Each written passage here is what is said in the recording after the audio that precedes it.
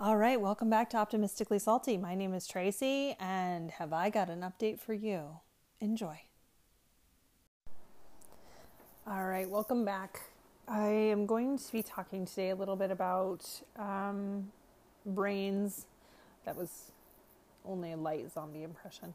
But I have been noticing these little tricks that I can play on myself, and that they've been moderately helpful so far. So one of the big things that I've been challenged with consistently over these years of podcasting is an addiction to my phone. Like, I find myself constantly scrolling my phone. I would remove Instagram, and it was like my brain was just like, okay, so you can check your email every day, and just constantly like seeking on my phone. I've been able to really calm down the amount of rabbit hole diving and just like obsessive seeking of information and answers through some other tools as well. And one of the most effective things that I've found for myself has been to switch my phone to the grayscale.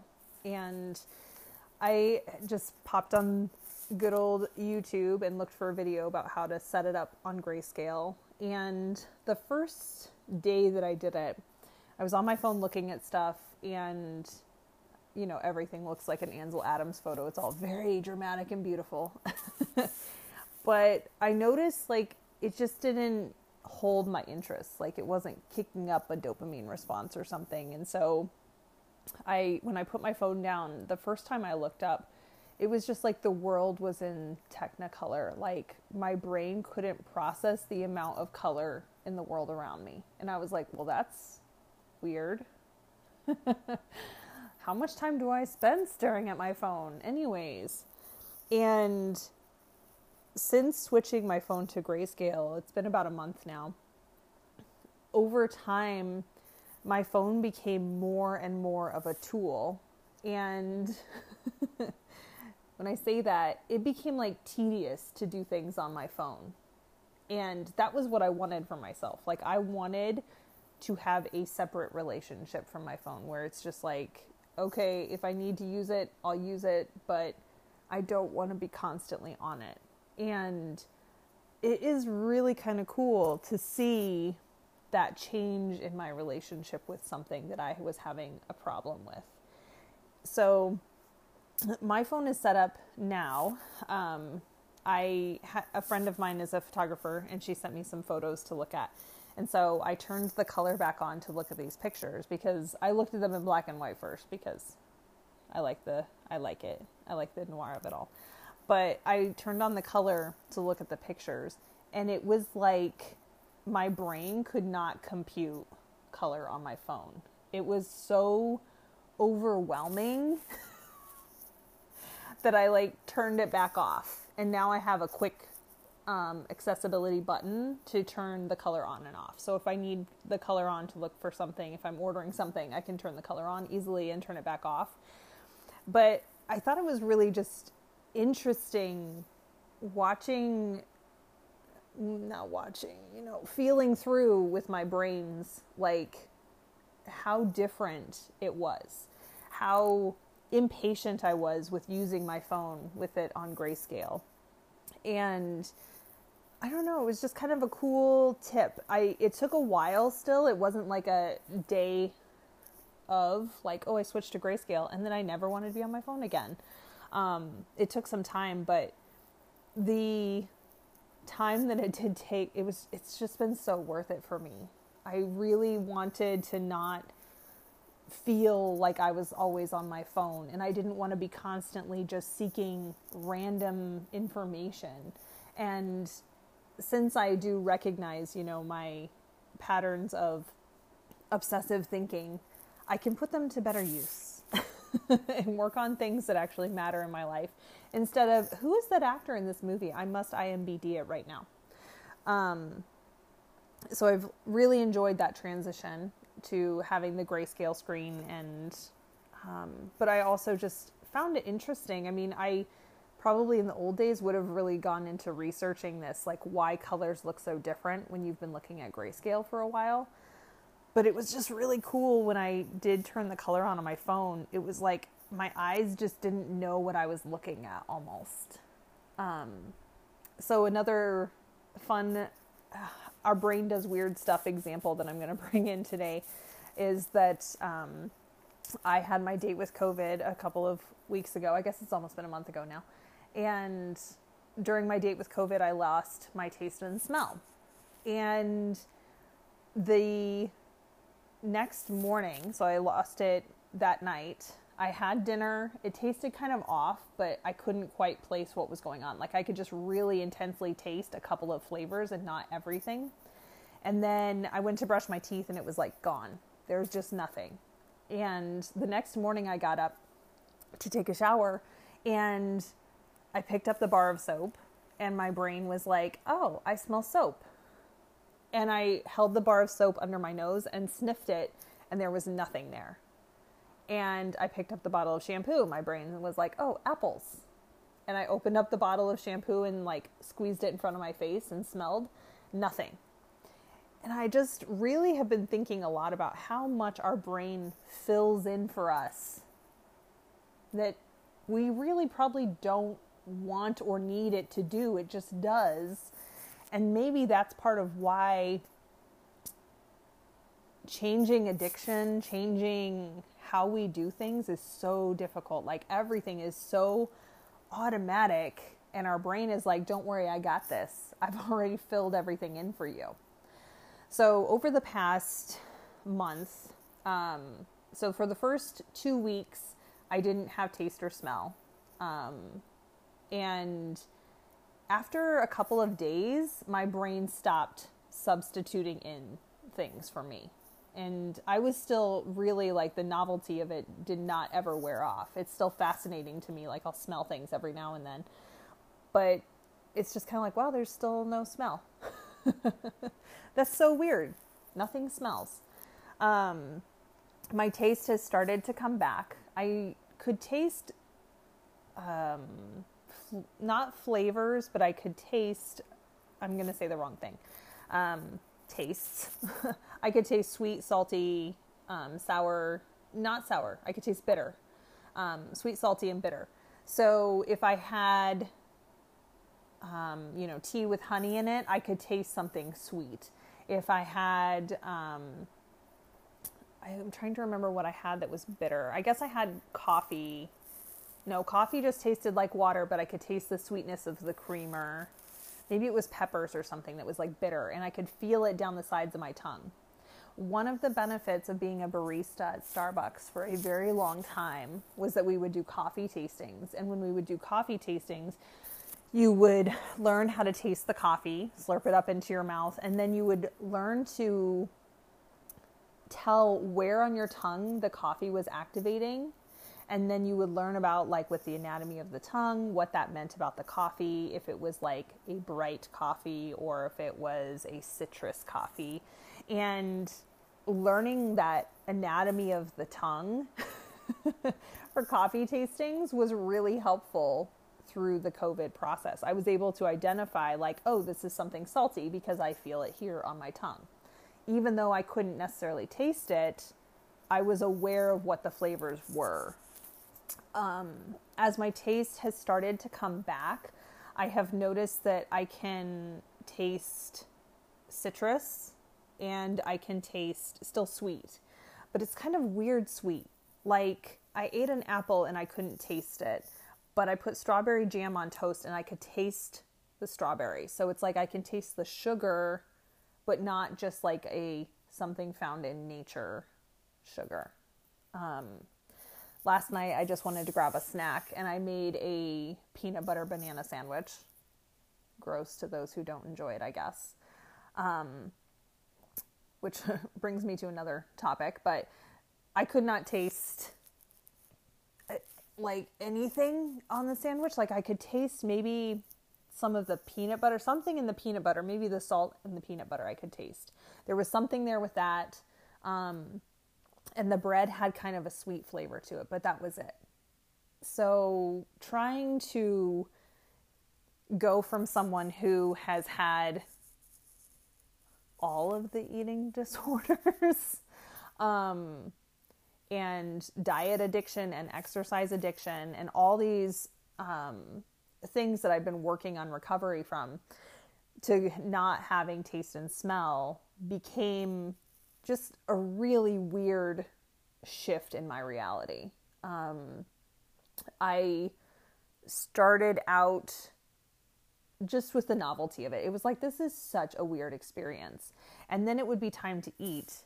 And because I couldn't smell and because I couldn't taste, I wasn't like thinking about food and hunger in the same way. I was having a hard time reading my body's cues.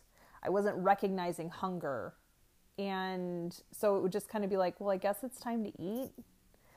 And I found that temperature and texture mattered so much to me. Things that I normally might really enjoy, especially if I'm sick or under the weather, would be, like the chicken noodle soups of the world. I have a love for mashed potatoes that I do not fully understand. I think it's a texture thing, like mashed potatoes and pasta. Just like delicious starchy carbs. And I made a butternut squash soup as well that I was like, this will be so good. I will make my own little toasty croutons and have my soup. It will be so delicious. And I could not get the soup hot enough because like the mouthfeel and the sensation of the soup like going down the throat hole was really all that mattered. When you can't taste it, it's about how it feels in your mouth. And butternut squash soup like coats your mouth, and it's not a hot soup. And so it was just like food was just laying in my mouth.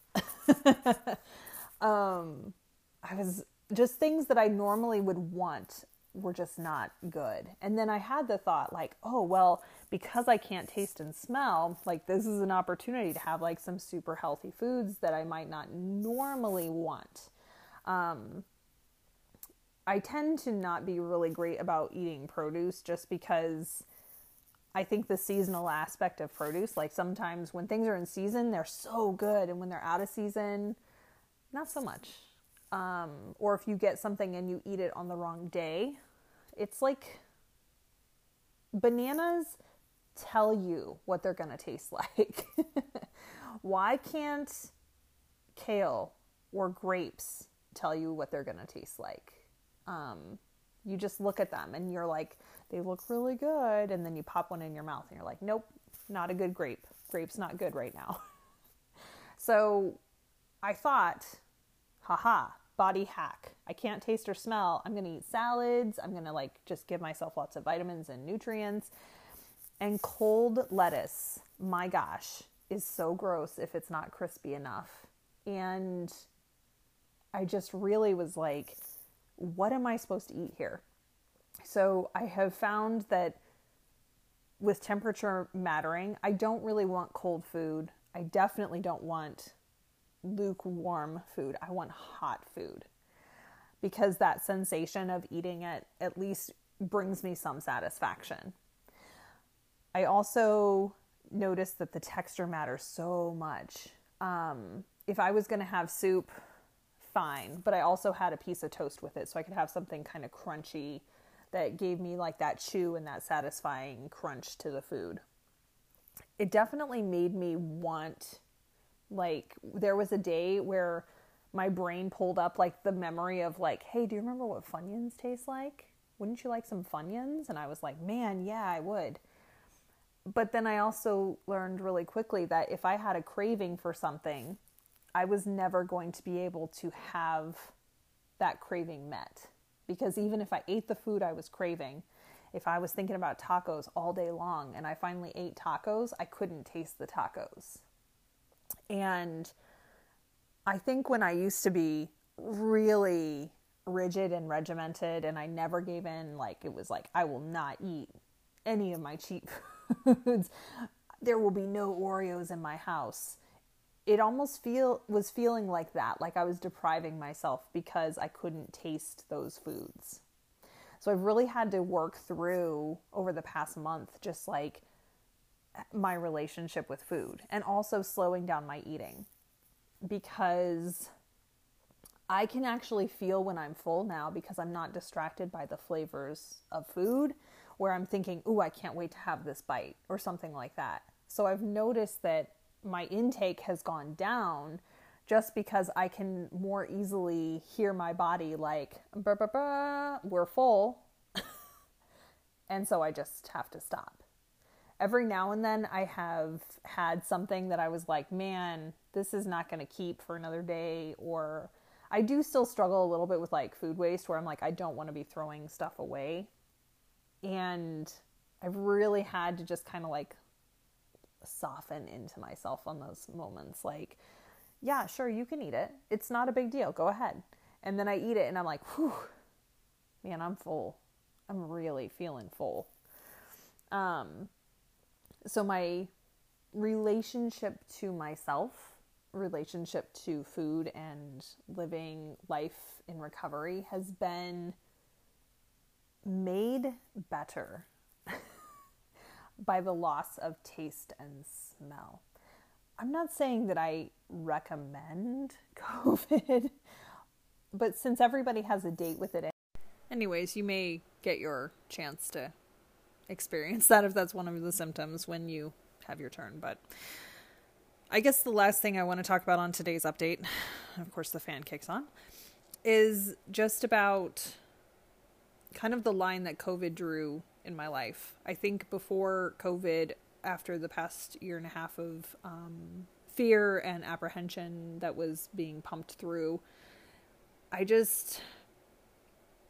spent the last huge chunk of time really caught up in my anxiety and my depression and working through that while facing what was coming at some point, the unknown that was coming at some point, has really given me that chance to kind of move past that now. And I was so caught up before in wanting to get back to a different body, wanting to get back to a different mindset, wanting to get back to some other place in my life where I was doing everything right.